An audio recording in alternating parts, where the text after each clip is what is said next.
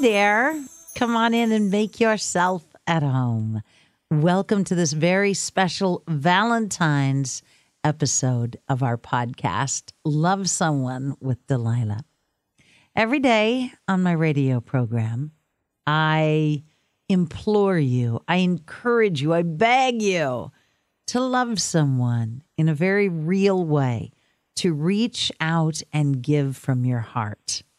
And while an overwhelming number of callers to my show are those involved in romantic relationships or wanting to be in a romantic relationship or crying from a failed romantic relationship, you all know by now that when I encourage you to love someone, I'm not talking about romantic love. I mean everyone. I mean real love, agape love.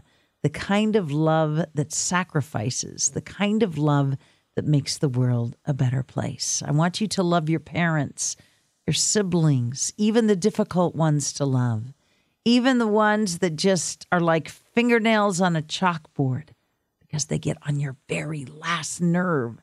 Your children, even when they're teenagers and difficult, your friends, members of your community. Love is all-encompassing. And we need it. We need it to survive in a world that can sometimes feel very, very dark and oppressive. My Valentine special podcast this year is going to focus on the healing heart, specifically the healing power of art. None of us can go through life without experiencing heartbreak and loss along the way. And like love, loss comes in many forms. The romantic breakup is the first form that comes to mind, but we've all suffered substantial losses. We've lost beloved people. We've lost cherished pets. We've lost jobs. We've lost homes. We've lost belongings. We've lost our way. We've lost relationships. We've become empty nesters, or we've moved to new areas, leaving all that was familiar behind. Some of us are experiencing the loss of our youth, our health, the vitality we once had. Whatever the loss you or someone you love may be feeling, there are therapeutic activities out there that can help ease the pain just a little bit. Just enough sometimes to let a ray of light, a ray of joy come beaming through. Art is the therapy that we're exploring today. Art for the heart. Art for the heart with my now good friend, Elizabeth, an artist who helped me at a time in my life when I needed it the most. I'll introduce her to you right after this message from my wonderful podcast sponsor, The Home Depot. Our friends at the Home Depot help so many people update their homes. It's an everyday activity in each of their stores. The paint department staff loves seeing someone in with a picture of a color of a wall they'd like to have in their own home. You know, the Home Depot now has peel and stick samples made with real paint that you can take home, put on the walls in your home in the room that you're thinking of painting, so that you can get a feel if you really like that color in your home. How easy is that? The Home Depot, where doers get more done. Our guest today is Elizabeth. Hello. Hello. Elizabeth St. Hilaire. So I was in a restaurant 2 years ago, just a couple of weeks, maybe 6 weeks after we lost my son, Zach. And I was in such a dark place that I couldn't feel anything. Like we were in Leavenworth, Washington, which is this magical little town covered in snow. It's little German chalets. And it was probably, 20 degrees, 15 degrees out. I could have walked down the street without a coat on. I could have walked down the street naked. Wow. And not felt the cold. Wow. I was just so shut down.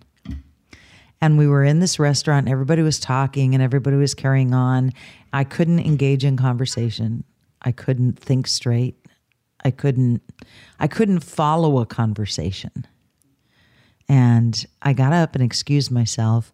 And I was walking through the hall and I saw this rooster painting. And he was so happy and whimsical. Fun. And I don't know, for some reason, that the colors and the textures in this painting touched me. Like I could actually feel something for the first time, I think, since I heard the news that Zach was gone. And so I took a picture of it. Wow. And then I tried to research it. I couldn't read your handwriting. But you ultimately found me. So I ultimately found you because I Googled, it was a mixed media painting. yeah. So I Googled, I couldn't read your name. So I Googled mixed media torn paper rooster or something like that. And it came up. See, it was meant to be. It was meant to be. It was meant to be. And then I stalked you. That is a funny story. I really did. Well, in the beginning, because I just wanted to learn your style. It was mesmerizing. It's so beautiful. Thank you. And I think I went in your junk folder and I'm like, no, this woman is going to answer me because I want to know what you do. Like it's layers and textures and colors and magical, your style. And when you got back to me, you mentioned that you had tutorials. Right. And some books. And then I teach workshops. So once I connected with you and I found out you had workshops and tutorials and books, I became a student. And I don't know if you remember doing this, but I found an old newsreel story of you, Elizabeth, Yes. when your kids were running around the house. Yes. Fascinating news story about you. And I'm like, I don't know. I just felt, oh my God, I love this woman. That news story, that was from Growing Boulder, which was a local production. And I don't even remember how I got the opportunity to do that news story, but that news story really put me in front of a lot of people. It really gave me good exposure, and it wasn't something I was necessarily expecting, but it was great. I loved it because you were so real. You were so authentic. It wasn't like you were posing for the camera or like anything was contrived. It was just so real and authentic, and your heart came shining through. Yeah, they came to my house with cameras, and I was like, it was a little intimidating, but they were great, and I'm still friends with them to this day. I still talk to the guys that run the show, and we What's the name of the show? It's called Growing Boulder, and it's on PBS stations nationwide. Very cool. Yeah. Well, I watched that and I went, I don't just want to learn from this person. I want to know this person. It made me want to get to know you. But I really want people to know your work. Right. And to not just know your work, because there's a lot of artists I love. Sure. I love real art. I know you do. I love public art. I love going to Philadelphia. They've had a campaign the last 10, 15 years to renovate old buildings and that sort of thing with public art. And it's beautiful and it's powerful and it's meaningful and it's heartfelt and it's kids. And, I love, there's a local art project in a community close to where I live, where you've taught. And there's birds, seagulls, that have been cut out of some material and decorated by grade school kids. Oh, that's awesome. And they're along a fence, and it's an ugly fence, just a metal ugly fence. But it's beautiful now with this flock of birds, and each one, I've taken pictures of each individual bird because the kids, their expression is so beautiful. And how amazing is it for those kids to have been part of that project with that level of permanency, and they get to go by it and say, I did part of that. I was part of that. That's my bird. That blue bird is mine, right? That's incredible. So it wasn't just that I wanted people to know you as an artist. I want people to, and the reason I wanted you to be on this podcast that we're calling Art for the Heart is because I want people to know you and your passion for encouraging people to tap deep inside themselves and express themselves artistically. Well, it's interesting that you say that, because I think the most common comment that I get from people is, you've inspired me. You've inspired me to come back to art. You've inspired me to try mixed media. You've inspired me, fill in the blank, right? And I think that I think that's the best part of my job, really, is to know that I'm inspiring other people in art. I think that's better than me making a masterpiece. It's better than a lot of things, because it's such a gift to be able to give artistic inspiration to someone else. And when people tell me, your class changed my life, and I mean, sometimes people really tell me that because it helped them get to a better place with art. When they say that to me, your class changed my life, I mean, that's huge. That's a wonderful thing to be able to give someone else. So, well, let me be one of the many to say your class changed my life. And like I said, I was in such a dark place, such a sad place, that I couldn't see, I couldn't feel, I couldn't watch a movie, I couldn't read a book. Yeah. I couldn't take my own phone calls for my own show some nights, because if people called and they were grieving like I was, I'd just be a puddle on the floor. And if people called with some trite, ridiculous, petty problem, saying, I've got this big dilemma, and I'm like, you've got a dilemma. Yeah. And so it's such a hard thing to work through.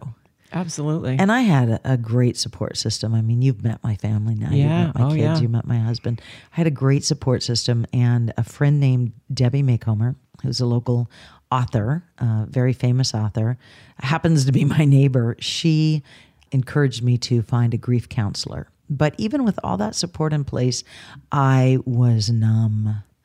And meeting you and discovering this new form of art, which is so whimsical and so fun, allowed me to kind of unlock that passion for art that I've always had in a new way, in a creative way, and allowed me to create some works of art, one in particular that really helped me work through having to say goodbye to my son. Yeah. No one can ever say that they know how you feel, right? But I am a mother. I have a 20-year-old son. And, my experience with using art to process grief was that when I was in college, I spent a semester in college in 1988, and that was the year that Libya bombed Pan Am Flight 103. And I lost all of my roommates, as well as 35 Syracuse University students. We were all studying abroad. So very many classmates that I had known since my freshman year, and people that I lived with. And your best friend? And my best friend. And I was 20. So how do you even begin to process that kind of loss? I used my art, and I painted paintings, but they were dark and dreary, and they were me processing, going through the stages of bereavement. But you've used words like colorful and whimsical and happy to describe my art just now, and I'll tell you that the art that I was creating then was none of those things. None of those things. And I had a professor at Syracuse that I stayed in touch with, and he said to me, I'll be interested to see what you create when you get through this, when you come out the other side of this. And it took me a long time. It took me 10 years to create anything that was happy and colorful and whimsical. It was a long, long process, probably because I was so young, and it was a huge scale. At that age, you think you're immortal, and you realize all of a sudden that you're not. You're not. Yeah. It closed the curtain on my childhood. Basically, it was the end of innocence. It changed everything. And I still think about it all the time. So you worked through your grief, through your artwork, and you are a professional artist. You're a fine artist. You've done commercial art. You teach art. You write books about art. You do videos about art. And for me, meeting you and becoming friends with you and buying your books and studying your style was a lot less about studying your style, because I think everybody who loves art has their own style and their own gift, and more about being open to being open. Right. Being open to just trying something new and finding a way to express myself and get it out there. Well, yeah, being open to trying something new is awesome, because I often stress in my workshops when I'm working with students, it's more about the process than the product, because when you do something new, you're not going to be great at it. And when you do something in a classroom setting, you're not going to make the best art you ever made in your life, but you're going to go through the process. You're going to learn, you're going to be with other people, and you're going to work through interesting and different ideas. And when you're open to that, you can receive a lot of wonderful things that you may then run with and refine. We were talking over lunch about the fact that if you ask a room full of kindergarten students or first grade students, how many of you are artists? They'll all raise their hands. Absolutely. If you give them 3 color crayons and a piece of paper, they will all create amazing artwork. Yeah. And then by about 7th or 8th grade, if you ask the exact same classroom of kids, who here is an artist, maybe 4 or 5 raised their hands? Yeah, much fewer. And then by high school, you might get 1, maybe 2. Right. Because they lose that joy, as you said, for the process, and they focus on the product. Yeah, they focus on the product, and they start comparing themselves to each other and saying, well, your stuff is much better than mine, so I'm no good at this. Where they used to not say that at all. Now, I volunteered for many years in elementary school, from kindergarten all the way through 5th grade. While my kids were in school, and then even after they went on to middle school, I stayed and volunteered in the PTA art program. So I've seen this firsthand. And you're absolutely right. When I would go into kindergarten, all the kids would be like, yay. They'd see me coming and they would just be like, yay, yay, art, yay. And then definitely even in the 5th grade, there were some that were like, oh, I'm no good at that. I'm no good at that. Isn't that sad? It is sad because they're at that age where they're comparing what they create with the person next to them. And I guess we're all guilty of that. And I know, when kids get into middle school, they all just want to look the same, and they don't want to be different. I can remember my daughter in elementary school had the most flamboyant outfits. I don't know where she got that from. And then when she No clue, Elizabeth, none. As I'm looking at you in your rose pattern, bright red and pink and printed and sparkly outfit. No idea. You gotta love sparkly. I love sparkly, not as much as you love sparkly. But when Emily was in middle school, she wore the exact same outfit as all the other girls wore. And I'm talking about right down to the shoes, the brand of jeans. You know this. You've got girls. I've got girls. They just want to, they wanted to look just like everyone else and be just like everyone else. And when you're striving for that, doing anything that kind of is individual is not what you want to do. So you're not going to be an artist. You're going to be whatever. So how old was your daughter when she broke out of that? Because she is clearly left that far behind. She's a dancer. She's a dancer, and she has a shaved head, and she dresses kind of real funky, and amazing style. Yeah. And you sent me a video of her dancing. Oh my gosh, she's amazing. Yeah, she's super talented. She works really hard at it. She's so talented. Her moves are like water that's been electrified. They're fluid, and yet they're so electric and energized. That's a great description. Yeah. Yeah. She high school, probably not the first year of high school, probably the second and third year of high school. And I can remember thinking, wow, I'm so glad that she's back to her individual self, that she's back to not really, measuring up to others, that she's actually just doing what she wants, what feels good to her, and what is her own personal self-expression. And I think dance helped a lot with that. But yeah, I would say it was probably the second year of high school that she came back to her individual sense of style and it confidence. Takes some people a lot longer than that.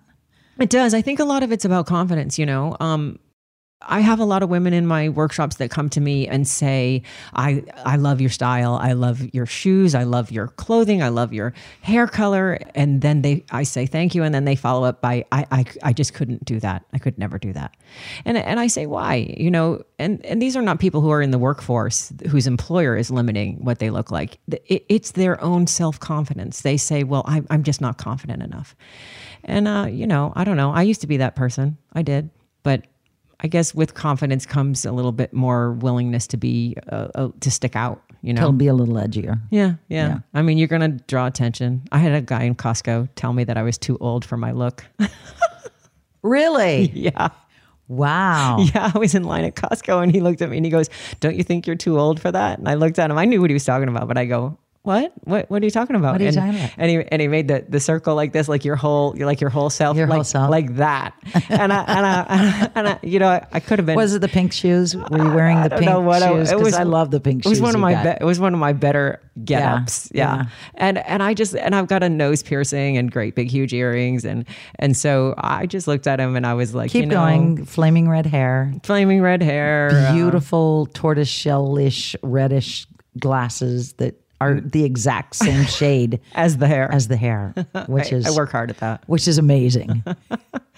But I don't let stuff like that bother me, and I know that's easier said than done. But it's been a whole lifelong process of getting I actually to that point. like it when people say things like that to me. I love it because it's great material. Sure, when I'm doing public speaking or when I'm on the air.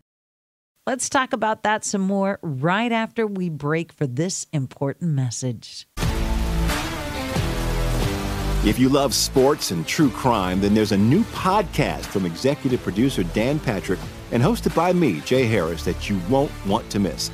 Playing Dirty: Sports Scandals.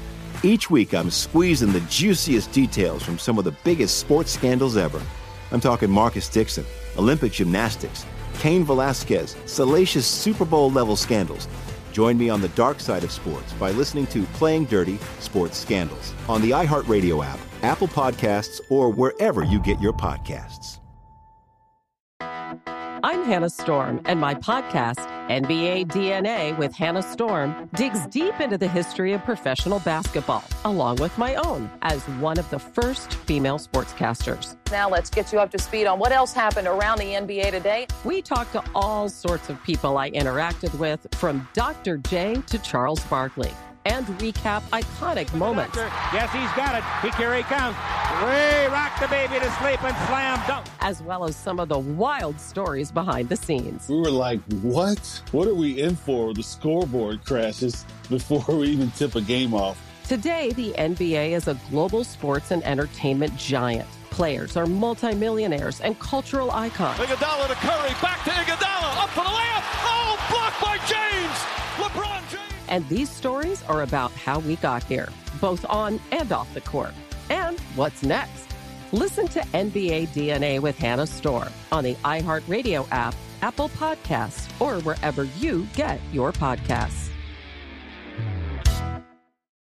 Snakes, zombies, sharks, heights, speaking in public. The list of fears is endless. But while you're clutching your blanket in the dark, wondering if that sound in the hall was actually a footstep, the real danger is in your hand, when you're behind the wheel. And while you might think a great white shark is scary, what's really terrifying and even deadly is distracted driving. Eyes forward, don't drive distracted. Brought to you by NHTSA and the Ad Council. But I love that you're not a conformist. No, and I never was. And we had this we have this vegan restaurant in Orlando where I raised my kids, and all the staff there had tattoos and piercings and blue hair and crazy clothing, and it was a vegan restaurant, right? And I took my kids there a lot, and I always used to say to them, I want you to know that you can't judge someone by what they look like. You should never judge someone by what they look like, because the staff at this place were amazing, awesome, wonderful people, and if I taught my kids one thing, it was that you can't judge people. You shouldn't judge people by what they look like. Not only that, but you should encourage them to look like whatever they want to look like. Yeah. So, yeah. You've been in my house. You've met my kids. You know that I very much encourage them to be self-expressive and absolutely, whatever people are like, you're going to let her wear her hair like that? She's got purple hair. Why not? Yeah, it's fun. Yeah. If I could get away with wearing purple hair, I would. Well, it wouldn't look as good on me as it does on Blessing. Let's be honest. This is true. Yeah. With that dark ebony skin and the purple. Yeah. So beautiful. Absolutely. So if somebody, Elizabeth, wants to find a way to express themselves, and they're like my Kimmy that you've met, who says, I can't draw. I'm not talented. I have no talent.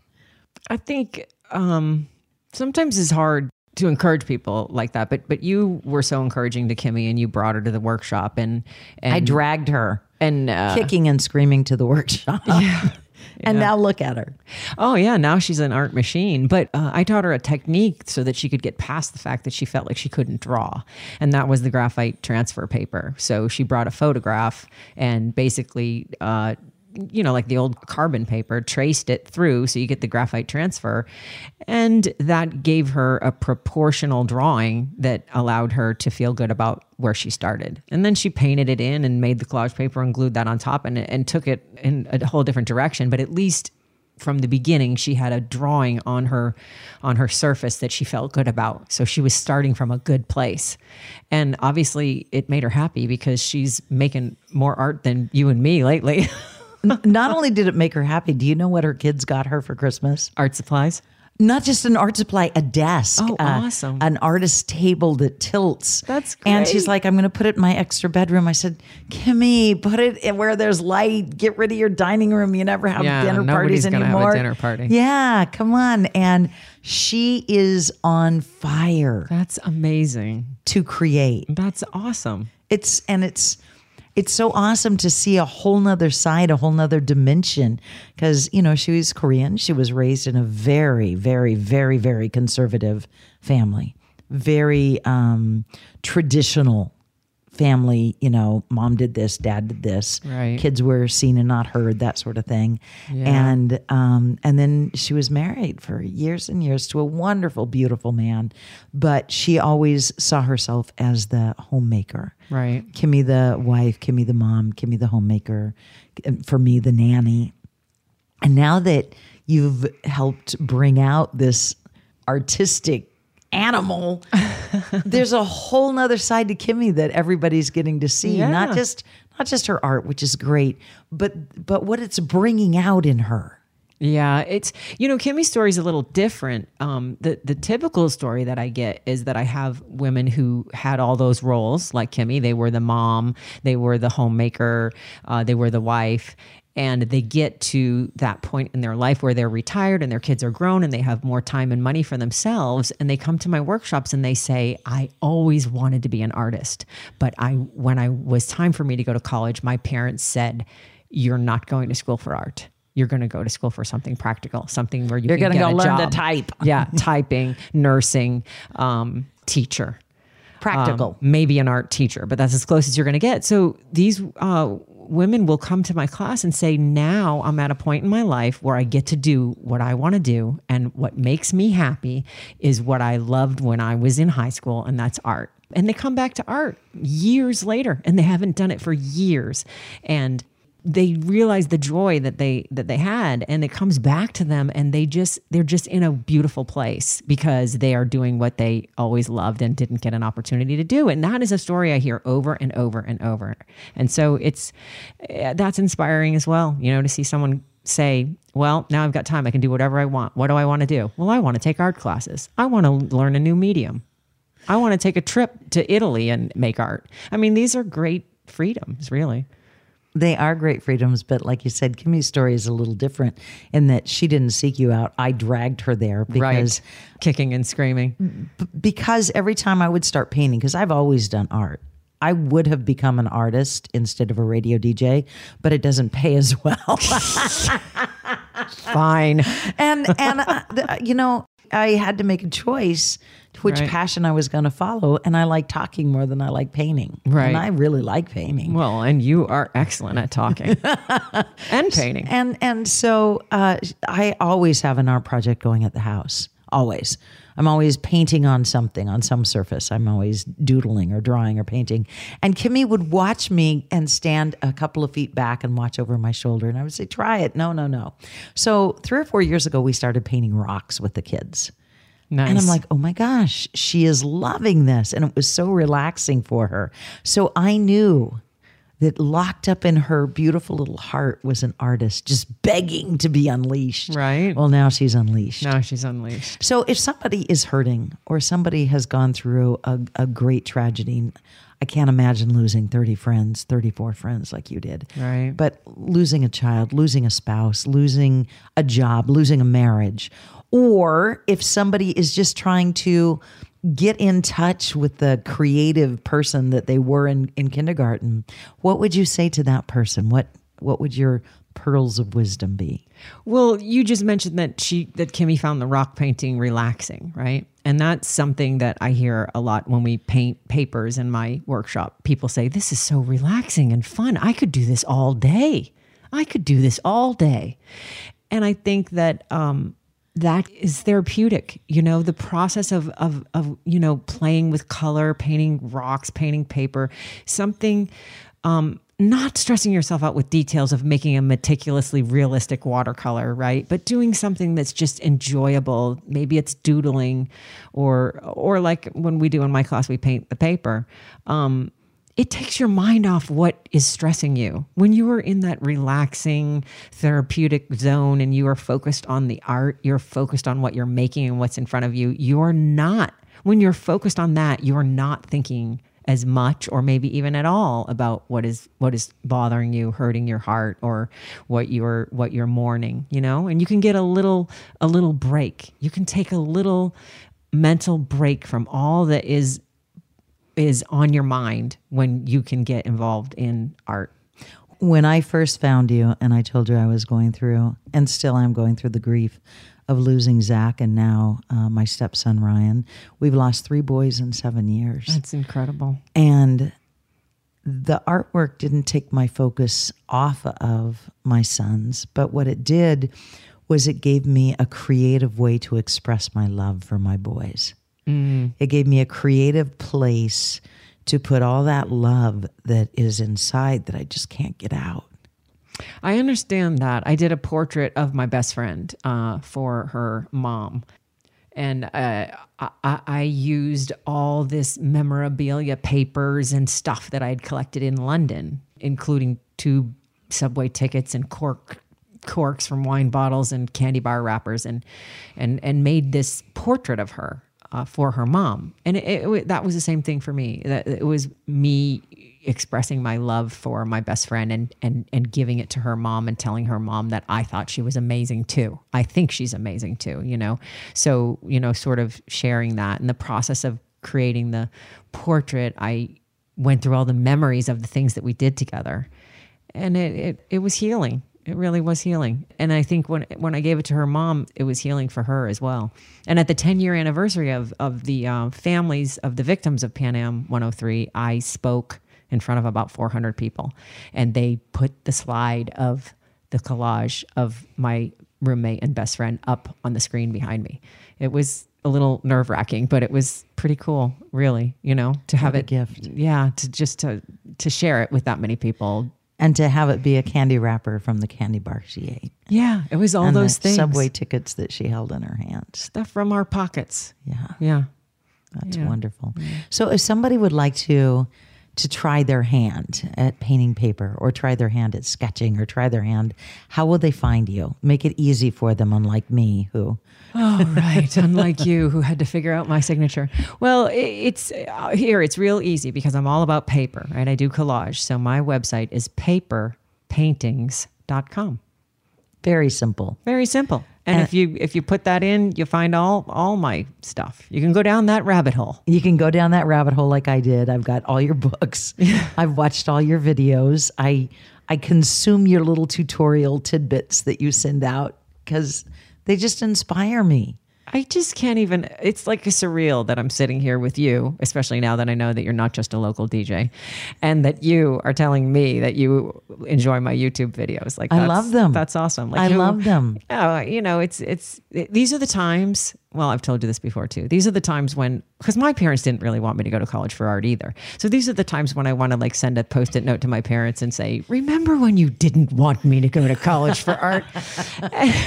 And my parents know who you are. I didn't know who you were, but my parents know who you are. But your dad knows who I am. Oh, my dad knows who you are. Mm-hmm. So you have basically validated my entire life So all the awards you've won, all the none of it matters. Competitions you've entered, the magazine covers you've been on. No, Pier 1 imports, reproductions. No. Yeah, the aprons that have your artwork on them, and the bed sheets, and the tea towels. Right. But that Delilah has been to your class. Dad, check it out. Here's a picture of me and Delilah and her project from my class, and he goes, "Oh boy, you're famous now." Thank you for that. Did you tell him she actually came and found me, Dad? I did. Yeah, I did. That I love you. I love your art, but I love you. And I love that everybody that you encounter, you encourage. I do. I think that's just a good thing. It's a good feeling. And who doesn't like a good feeling? You encourage people just by being true to yourself. You encourage people by being honest. You're very transparent. You're not, you don't, hide behind this veneer of I'm perfect or I'm this, or you're just you. Oh, yeah. And you encourage people by saying, you can do this. Yeah. You can do it. Try it. Sure. Try it. I'll help you try it. I mean, there are many things that you have said. I've heard you say, that's not my skill set. You said, I can't do math. No. You and I are both on the same page there. And I can't measure anything. Don't ask me to measure anything. But that's math. Which is really funny because all your canvases are the same dimensions. Did you have somebody else do that? Well, no, I bought those that way. But hanging them up was tricky. Hanging them up at the same height was tricky. I bet. There's a lot of holes behind those. We won't tell anyone. Elizabeth, thank you for being with us in our Art for the Heart conversation because, Valentine's month, we celebrate the whole month on the Delilah Show. That's awesome. And I think, what you should do, and everybody should do, is make a handmade Valentine with whatever art materials you have. Whatever. Just remember elementary school when we made the Valentines? Some red crayons, break them up, put them between two pieces of wax paper. Yes, I love Use that. your iron. Yes. Iron them out. Cut out little hearts. Just make a Valentine. Enjoy the process of making that Valentine, and then maybe send it to someone that you care about. Your child, your mother, your sister, or your sweetheart. And you know what I'm going to do? I'm going to make 5,000. Well, you better send me one. Because, I get obsessed with things. You better send me one. I start painting rocks and I've got 5,000 painted heart rocks in the house or whatever it is. Well, I'm going to be expecting my heart rock and my wax paper contraption in the mail. Elizabeth St. Hilaire and paperpaintingsplural.com. Try some art for the heart in this new year.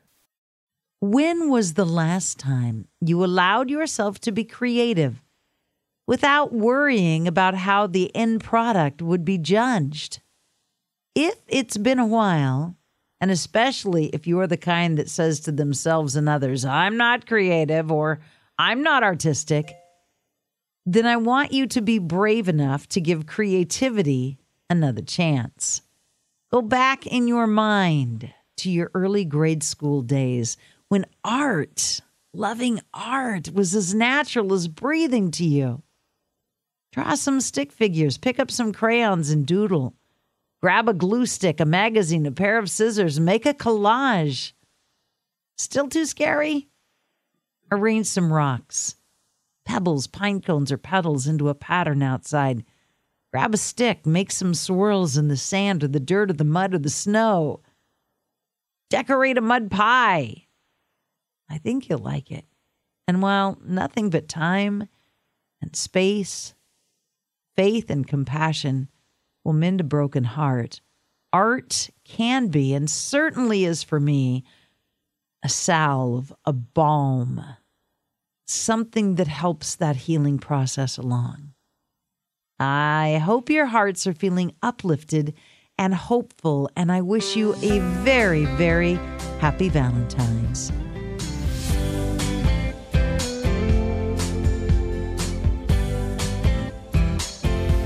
Delilah.